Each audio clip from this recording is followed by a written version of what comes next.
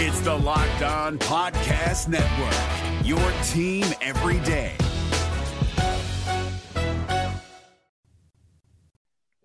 Hail Britannia! The London series is over, and unlike the last series in London, this one resembled baseball.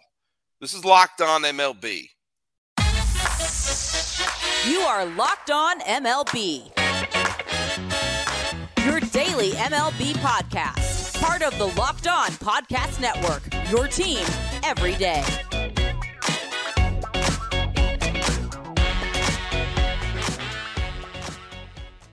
Hello, baseball fans, and welcome to the Locked On MLB Locked On Diamondbacks crossover.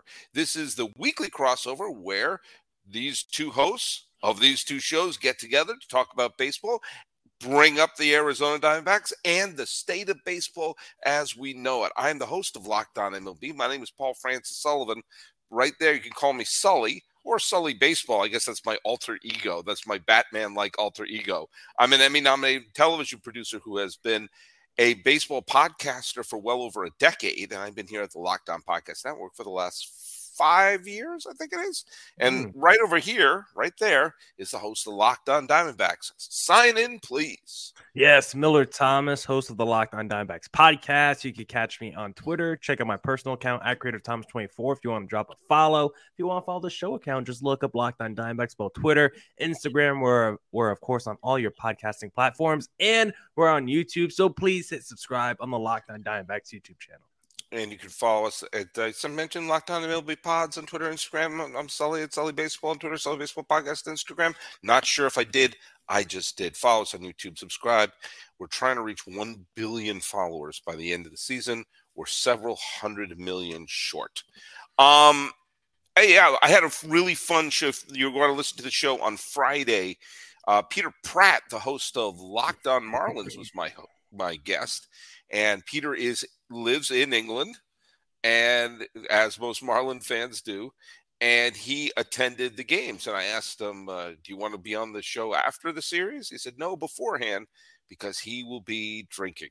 Mm-hmm. So, he was telling me about how the fact that they're doing a lot to try to get some to get a sense of excitement and a buzz about it. Obviously, the last time they did it was Red Sox Yankees, and there are a lot of New York fans and Boston fans in London.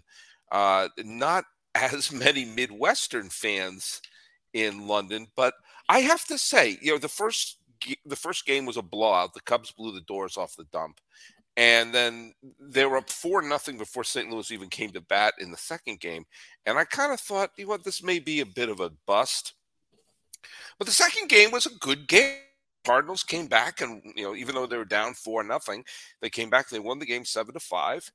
And despite a horrible first inning, the Cardinals woke up and actually started playing decent baseball. But I think the real credit has to go to the people who worked on the London stadium, because do you remember when the Red Sox and Yankees played there? It was like Coors Field circa 1995. Like it was just, it was the home runs all just like check swing home runs. It was just not baseball. And without the pitch clock, the games were like 5 hours long. And you were going, this was a horrible advertisement for baseball in London. But I think the second game was fun, and it certainly had a huge crowd. And I think it has to be considered a success. Yeah, maybe it's success from that standpoint, but do you think baseball is actually doing a good job when trying to grow this international game? Because right now, I think my biggest issue when I look at baseball compared to other sports like the NFL, like the NFL has this reoccurring game every year in London where they're starting to build roots and starting to really grow a fan base. While MLB, they're doing this thing where it's more like an attraction. They're kind of like the circus. We roll through the town, we roll through your country, maybe once, maybe every 3 years, but it's not that consistency like the NFL where it feels like they're growing that fan base. Do you feel like MLB is doing a good job of doing that? Wait a minute. Are you telling me you're saying you think the NFL does a better job of promoting its game and building its fan base than Major League Baseball? Might be. In other news, water is wet. No, the NFL. No, look at. I am not a huge football fan. I know a lot of people are, but I'm in I've always been in awe of how the NFL markets their teams, markets their sport, gets they have always been better. They've run laps around baseball in terms of building its sport and expanding its fan base. You could go back to the 1960s when Rozelle was running the league, and baseball had a chance to market their teams with merchandise and shirts and hats all over the place, and they shrugged at that. The NFL jumped at it and hugged it like a koala. And all of a sudden, people were wearing football jerseys and everything all over the place. It doesn't matter if you played in Green Bay or Buffalo or New York. They had stars all over the place. And they were the league that saw, hey, let's get our talons into London. Let's get our talons into Europe long before baseball did any real work on that. And so, yeah, the NFL has several decades head start. And it's also, it's easier in a way to set up an American football game in London because you only play one game a week in football. So you can make it, and football has learned, the NFL has learned how to make their games into a spectacle, how to make their games into an event. Hell, the freaking draft is an event. Is there anything more dull and mundane than the seventh pick, the New York Jets select wide receiver Joe Bag of Donuts from Washington State? Joe Bag of Donuts, he's going to be great. But that turns into an event, and there are people there, and there's dancers and everything. They know how to create a show.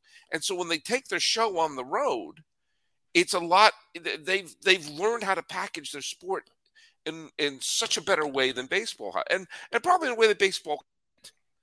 But I think there are two things have happened this year that makes me think that maybe they're making progress. I think the World Baseball Classic for the first time felt like something that there was a buzz about it that we've never had before. I think before, at least in America, it was always looked upon as extended spring training. And I think this year it was actually exciting. And fans actually got into it in America. And I think that this was a much better produced game, a much better the product that they did this year than the catastrophe that was in 2019. I was saying this to Peter. In order to really get the talents into Europe, which is what they want, they need to have players come out of Europe. They need a star that's born in England. They need a star that's born in Germany or France or Spain or Italy or wherever to make it to the major leagues. And then there may be that bit of interest in the sense of, that they can really start to follow it. But they have to, that requires baseball academies built there, like they had in the Dominican Republic. That requires scouting. That requires creating, marketing the game, having little leagues in there in Europe. I told you that when I was 9 or 10 years old, my family lived in Europe, and there was a group of Americans had a little league that was there, and we were playing basically on soccer fields. And I remember a lot of Swiss families were there. We were in Geneva, Switzerland, like coming up to us, what is this game you're playing? It's baseball. It's baseball. And there was a Swiss kid on our team named Andre who could hit the snot out of the ball. And of course, I guarantee he never played baseball again. But I kept thinking, like, there's a great player in Switzerland that they have to find, but that takes groundwork. And it's a groundwork the NFL has already done, and baseball hasn't. Yeah, and so what can baseball do to start laying that groundwork? Because I love the ideas that they're starting to put together with all these league series, because like you just mentioned, I think baseball is in a place where they want to change, where they bring in the Theo Epsteins to work in the front office, and you've seen all the changes with the new rules the last couple of years, and baseball really starting to reinvent and evolve the game and take it to another level and move it more into the modern era. And when I look at baseball, like they're doing this great thing where they go overseas and playing these games in other, overseas and doing all that, like it's creating this rarity where baseball might only be in your town for 3 days. So you better come get it while it's hot. But like you said, they need to start building roots down in these cities and maybe do a reoccurring thing where it's every year. Or there's some NFL teams, I think the Lions are like signed to go to London like every year, every other year. So maybe you get a baseball team where it's like, okay, you're always going to have one series in Australia, or you're always going to have one series in London every single year. Because I don't think just one game every 3 years or whatever is going to leave that lasting impression. Like you said, that family in Geneva, just watching baseball one time as a kid, I don't think it's going to be a lasting impression. You need to grow up around the game. You need to see baseball every day. And right now, MLB's doing a great job. They're on the path there, but they're not quite there yet, I think, in terms of growing this game internationally. I just came up with an idea. Let's throw it out there. Okay. Let's throw it out there. Maybe what needs to happen is, in order to tap into not only the revenue streams of Europe, but the talent pool of Europe, is because I think those are going to go hand in hand. You do see that there are people in America who follow things like the Premier League in England, or the top leagues in Spain, in football, soccer leagues in Spain and in Italy. And you do see there are people in Europe who follow baseball because you can follow it via the internet and everything.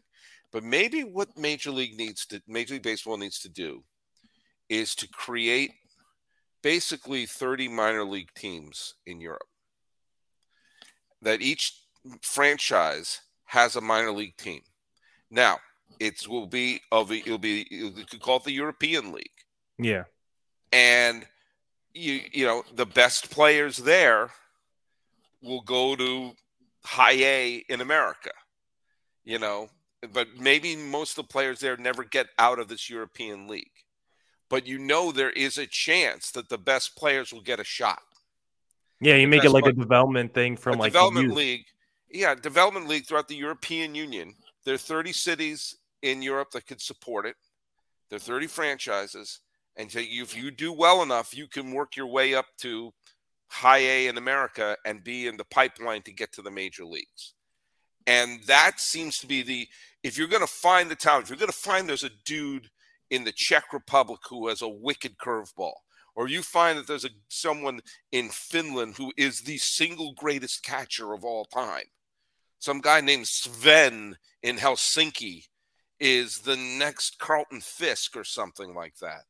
If the Red Sox ever got a dude from Ireland, those jerseys will be the best-selling jersey in the history of baseball. That's the way you could say, okay, here's our European League, and our best players get a shot to get to the majors. I think that's the way you have to do it. Yeah, and I think I would want it to be like an under 18 thing where it's like they're in the system from ages like 8 to 18 or whatever, and then you put them basically in your normal MLB draft, and then you have a chance to draft them to your minor league. Look at what the NBA has done. The NBA has players from Spain, from Italy, from Eastern European countries, the former Yugoslavia, which is now broken into 7,000 different countries. And the NBA is extraordinarily popular in Europe. And I think no small part of it is from, hey, I'm Greek and that player's from Greece. I'm going to root for him. They also have like camps and academies in all these countries too to help grow the game. Same thing with the NHL. Mm-hmm. How many players come from the Czech Republic? How many players come from Sweden? How many players come from Russia? God help anyone who's a radio broadcaster for a hockey team.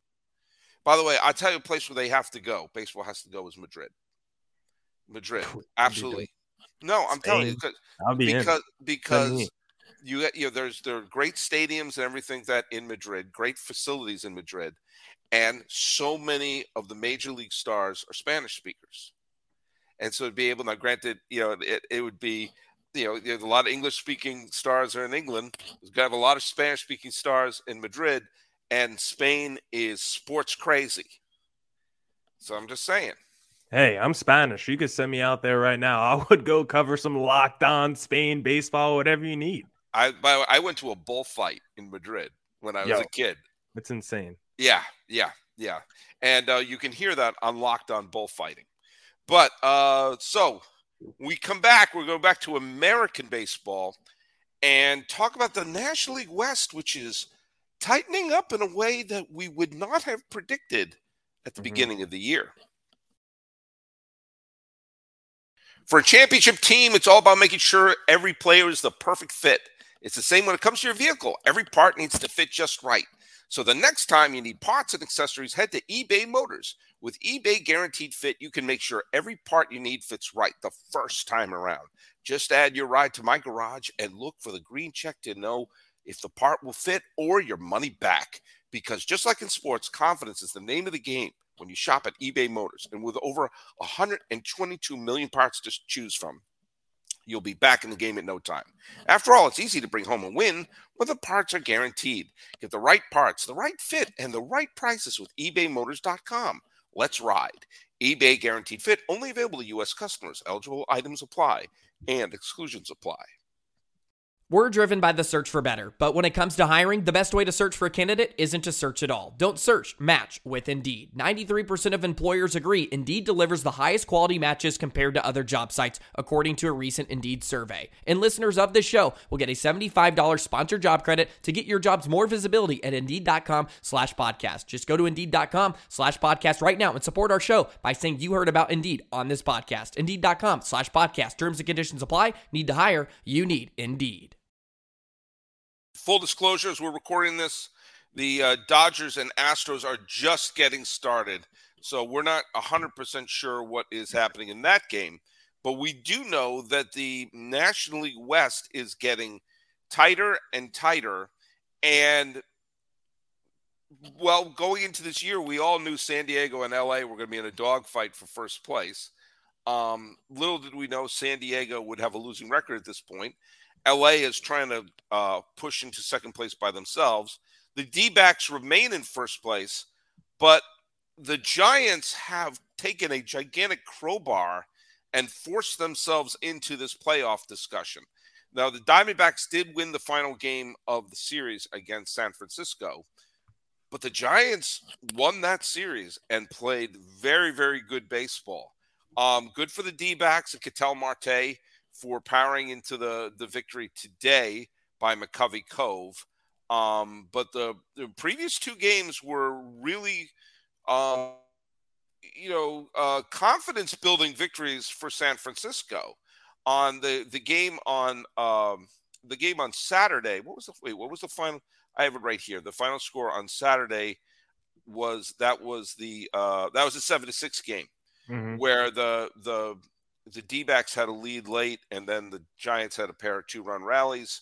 And then the game on Friday was, I think that was the game that I was actually watching with my mother-in-law. And that was the game where the Giants, they had the big 5-run rally in the 8th. Now, today, the D-backs made sure it was not a sweep, because if the Giants had won that, they would have pulled to within half a game. As it is right now, they're 2.5 games back. And depending on whether or not Los Angeles wins, if Los Angeles wins, they'll be 2 back. If they lose, they'll be 3 back. But either way, we are in late June, and there are 3 talented teams bunched up super tight in the NL West. As our resident Diamondbacks guru, what are your thoughts on this? And are you worried about your team? And which one of those 2 teams are you most worried about at this time? I mean, I'm still probably overall more worried about the Dodgers just because of their consistency over the last few years, the level of talent, the fact that they could go out there at the deadline and make any kind of move. But the Giants in this series definitely gave the D-backs a run for their money. I mean, they won the series. They took 2 out of 3, and they kind of out D-back the D-backs. The D-backs all season have been called the answer backs because of their ability to rally. But in this series, it was the Giants punching them in the mouth and fighting back constantly in games 1 and game 2 to rally back against the D-backs, something that the D-backs have done to other teams all season. So for once, it was the D-backs getting punched in the mouth. And this Giants team is just loaded with professional hitters, with the J.D. Davises and the Confortos and the Petersons and the Lamont Wade Juniors of the world. There's no true superstars on this Giants team. It's just a collection of really good players. And they're a team that I really want to look out for as we near the trade deadline, because a month ago when they were sitting in 4th place in the NL West, I would have told you that's the perfect team you should go after and call at the deadline to pick up pieces and acquire pieces from that team because they have so many dudes that could just be the perfect number 6 guy in your lineup or the perfect number 3, number 4 starter in your rotation. But now I'm like, with the Giants team playing the way that they are, with them pushing toward the playoffs, like they should be buyers at that deadline because if they're able to get a big bat in that lineup, maybe another huge rotation starter. This is a team that tried to make a splash in the offseason and wasn't able to do it. Maybe they could do it at the trade deadline because if they can, I do think this is a team that always outperforms expectations, and I don't want to write them off. I think the Dodgers and D-backs are definitely on alert after the way the Giants have been playing the last 3 weeks. I think what they need to do is they need to take the Luis Ariz approach. Now, obviously, they're not going to acquire Luis Ariz, but the genius of what that move was for Miami was, and I'm a broken record about this, but they didn't care if Luis Ariz had all the sexy sabermetrics. They didn't care if he had a position. They needed a professional hitter in the middle of that lineup, and Lord knows that's exactly what they got. I think the Giants, it would be great if they could get a big, huge thumper, and obviously they wanted to get Aaron Judge. That's not going to happen. But if they could just bring in a solid professional hitter into that lineup, just another bat, because you're right, it isn't a superstar-laden team, which is why I believe that you compare what's happened with San Diego, who is a team filled with superstars, but if some of the superstars aren't playing up to their potential, they've fallen flat on their face. Up and down the lineup of San Francisco and up and down the lineup of Arizona are just professional hitters that get the rally going. That there's not a lot of giant, like, oh my God, no pun intended, giant holes that you go like, oh God, this is going to just kill this rally right now. I think that if they can go out, I don't think they need to make a blockbuster move. I think they need to find a professional hitter just to keep the rallies going. If there's a runner on second, he's going to get a hit into the gap and drive him in. And another innings-eating starter. Again, it doesn't have it's not going to be Bumgarner. I mean, is Bumgarner retired? Is that what's happening here? Because he was DFA'd and that's it. But just an innings eater. Just someone who you hand the ball to, and your bullpen's not going to be worn out. But would you be upset at them if they want to, get a little bit more frisky? What if they want to be like, you know what? We let the Rodons and Kevin Gausmans walk in free agency the last couple of years. Let's go replace them with a Shane Bieber or Corbin Burns at the top of this rotation. I think if they acquired Shane Bieber, I think I would be more interested in Bieber than Burns. Okay. If you put Bieber in this rotation, then I think it gets a little scarier because then that moves everyone, because he'll be a number 1. And I think that moves everyone down a little bit, and then suddenly they'll have the pitching depth. If they make a move for Bieber, then I still think a lot of things can happen. We're going to be talking about the Mets in the final segment of this episode. But we're at a point in the year where we can't keep saying, well, it's early pretty soon. In less than a week, we'll be in July. You have to, this is the point of the year. As I said, we're in that middle section of the year where teams have to make hard decisions to say, what are we? And you can say all you want. The Braves had a losing record in July, all you want. And then they went on to win the World Series. But that was kind of an outlier. For some of the teams, they're going to have to really take a long look in the mirror and say, should we go for it? Should we pull the trigger? But I think for San Francisco, if they could acquire a Bieber, I think you have to do it. And outside the Braves, I don't think you'd look at any team in the National League as some like juggernaut that you have to go through. So if I'm the Giants, maybe you could pull off a deal like the Max Scherzer one with the Dodgers and get a little 2-for-1 special where you get a Scherzer and a Trey Turner. So I don't know if the Guardians would be interested, but could you get a Bieber and maybe another one there, strong position players? I don't know, like a Jose Ramirez, but maybe someone else in that lineup. Or could you go to the White Sox and be like, I want Giolito and I want Tim Anderson? I think that would be more likely to happen with Chicago. Because I think the Cleveland is going to make a deal with Bieber because they know they're not going to keep him long term, but they also know they have enough pitching to survive. Mm-hmm. And as of this recording, Cleveland's a sub 500 team that's only 2 games out of first place. Yeah. Yeah, they can't do a complete teardown when they're a good weekend away from being a first place team in July. But didn't they just announce like McKenzie out for a few weeks? They could blow up this season if they want to, at least. But and you still have a shot to make the playoffs. Yeah. With decent pitching. I mean, you can't. I mean, I'm sorry, when the carrot is there and this is why, even for a team like Chicago, who is a demonstrably bad team, but they're only 6 games out of first, and the team they're chasing is barely over 500. It's not like Chicago is in a division with Tampa. It's like, it's possible we could have a good second half, and it's possible, like, just I have to go, when was the last time Minnesota had a winning season and had a disastrous second half? You have to go all the way back to 2022. I mean, you see teams completely pull a Hindenburg over the last couple of years.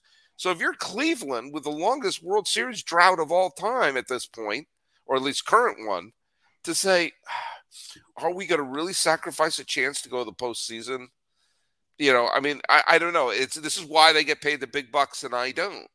But I do think Chicago, because they have players like Giolito, they have players like Dylan Cease, they have players like, I don't think they're going to trade Tim Anderson unless they're overwhelmed. But you could get like 2 good pitchers from them. And if the White Sox are dangling more than 1 good pitcher, they could say, hey, we want to take one of your top prospects. And if you give us one of your top, you can get 2 major league pitchers. And we get we get a legit building block for the future. I think I think the Giants would have to do that. And quite frankly, I think Los Angeles should do that too.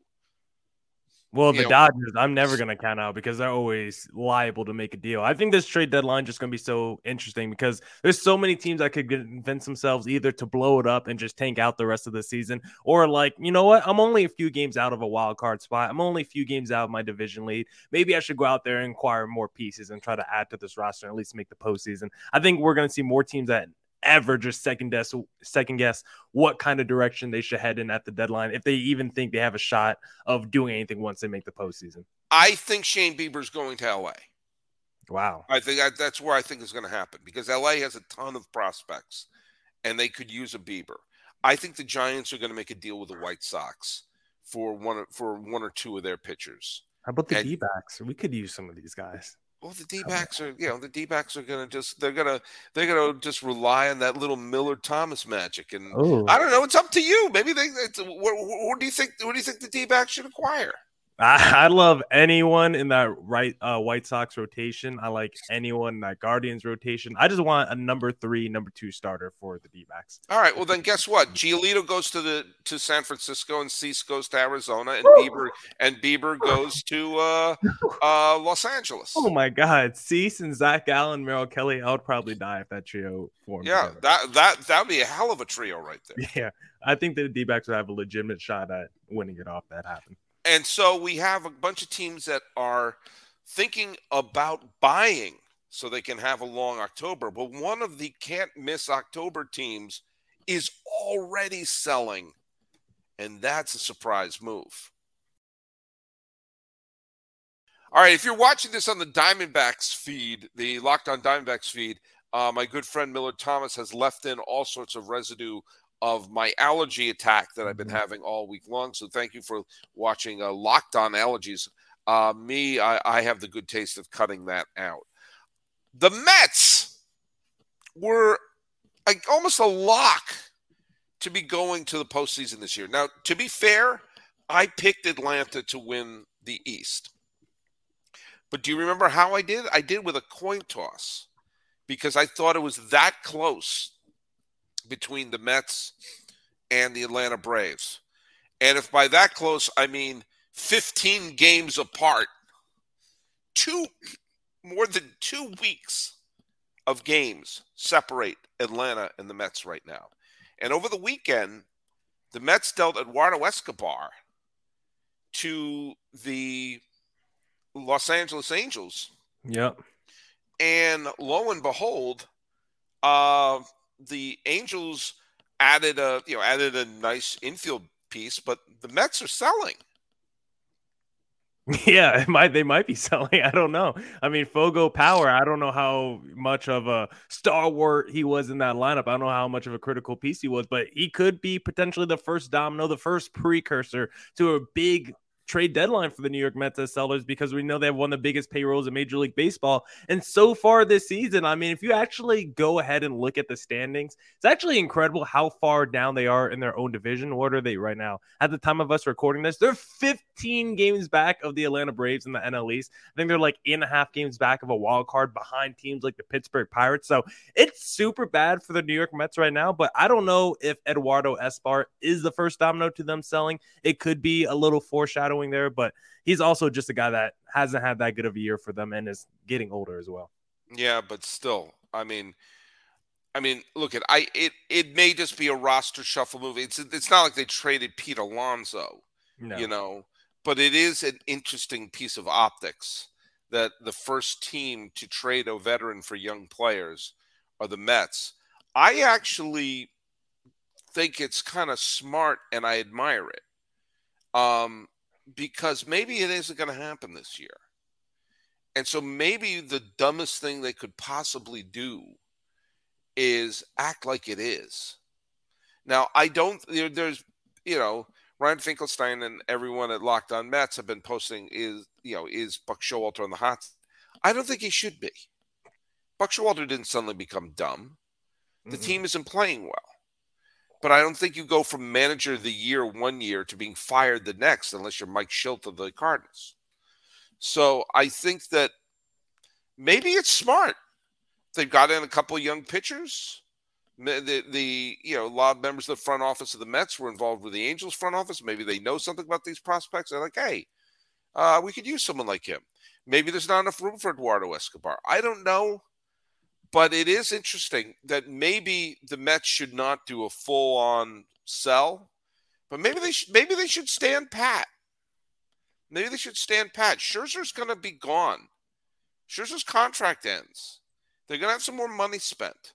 Now, my cousin Dave, who is one of the biggest Met fans I've ever met in my life, asked me, straight on, will the Mets ever win with the Cohen money? And I think they will. But maybe it'll take a little bit of growing pains. He's throwing lots of money at it and everything, and it hasn't worked out so far. But at least it's changed the culture from the Mets being cheapskates who don't bring anyone in. They brought in people and it hasn't worked yet. But, if they had won one more game last year, they would have won the division. And maybe they would have been in a better position than playing the wild card series against San Diego. I digress. Yeah, but I think it would be smart for the Mets to stand pat instead of being major sellers or buyers. Yeah, because my thing with the Mets is I love their philosophy and their ability to spend money. I just don't like the guys that they've spent money on the last couple of years. I think we've really overrated this lineup construction. I think their rotation was their strength last season, and they kind of retooled that this year, and it just hasn't been as strong, and it has been a big reason why they haven't been as good this year when we look at the Scherzers and Verlander just not being able to perform at the level that we expected them. And then you look at the lineup with guys like Lindor and the Canas and the Escobars and the starting Martes. Like, I never thought the Mets had one of the most elite lineups in the National League. I always thought they were maybe fifth at best when you look at the Dodgers, the Braves, the Phillies, the Padres. I never thought the Mets were that tier one lineup when I compared it to those guys. So for this Mets team, I just think that maybe they do need to retool their roster a little bit. I always felt like they had players in their lineup that was a little overrated. I was never a huge Lindor guy. He's been not that great so far during his Mets career. I think Pete Alonso's a stud, but the rest of his lineup, like Nimmo got a huge contract extension this past season. He's been good, not great for them. The rest of the lineup has been kind of average. The rotation just hasn't been good enough. I think this Mets team, they shouldn't blow it up. I don't think they're at this point yet, but at the deadline, at the offseason, I wouldn't mind them retooling this roster a little bit. You keep some of your stalwarts, some of your foundational pieces like the Pete Alonsos of the world. The Sangas of the world I still love, but the guys who are just underperforming and making a lot of money, maybe shuffle some of those guys out and bring some new pieces in. Yeah, I think they may be right. But just at this point, it's just strange because it's one of the reasons why when people talk about it's not fair that this team acquires all these big stars, you can't ever yell that because you don't know how the stars are going to gel. You really don't. Well, look, the West is interesting. London's interesting. The Mets are interesting. And I forgot to tell you who got the trivia question right. The question was, Willie Mays wore number 24 throughout his career with the Giants and the Mets, except when he came up from the minors. What number did he initially wear in the major leagues? Resta Unique is one of my followers. Amy Green is another one of my followers. A bunch of people actually got it right. But those were the first two who sent it my way. He wore number 14. He wore number 14 when he first came up. So that's that piece of trivia. Good job there. Here's today's another number one. When Reggie Jackson signed with the Yankees after playing a year with the Baltimore Orioles, Reggie wore number 9 when he was a star with the A's and his one season in Baltimore. But when he came to the Yankees, Greg Nettles would not surrender number 9. Eventually, Reggie adopted number 44 in honor of Henry Aaron. But briefly in spring training, and you can see it in some of the spring training films, Reggie wore a different number. When he realized he couldn't get number 9 and before he adopted 44, what number was Reggie Jackson assigned before number 44? This is super obscure. Let's see if you can get it. Some of my ones who always get these trivia questions right, send it to Sully Baseball on Twitter, Sully Baseball Podcast, Instagram, or down here in the comment section of the YouTube page. Those are where you can find me. Millard Thomas, where can they find you? You can follow me on Twitter at CreatorThomas24 for my personal account. Look up Locked On Diamondbacks, both Twitter, Instagram for the podcast handle. We're on all your streaming platforms, of course, and we're on YouTube, Locked On Diamondbacks on there as well. All right. Well, talking about baseball from the western of the United States all the way to London and finding out whether we should have 30 minor league teams in Europe, I think they should.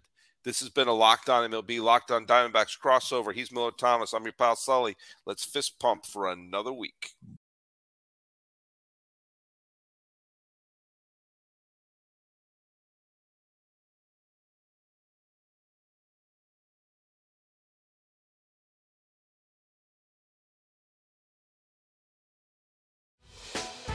Hey, Prime members, you can listen to this Locked On podcast ad-free on Amazon Music. Download the Amazon Music app today.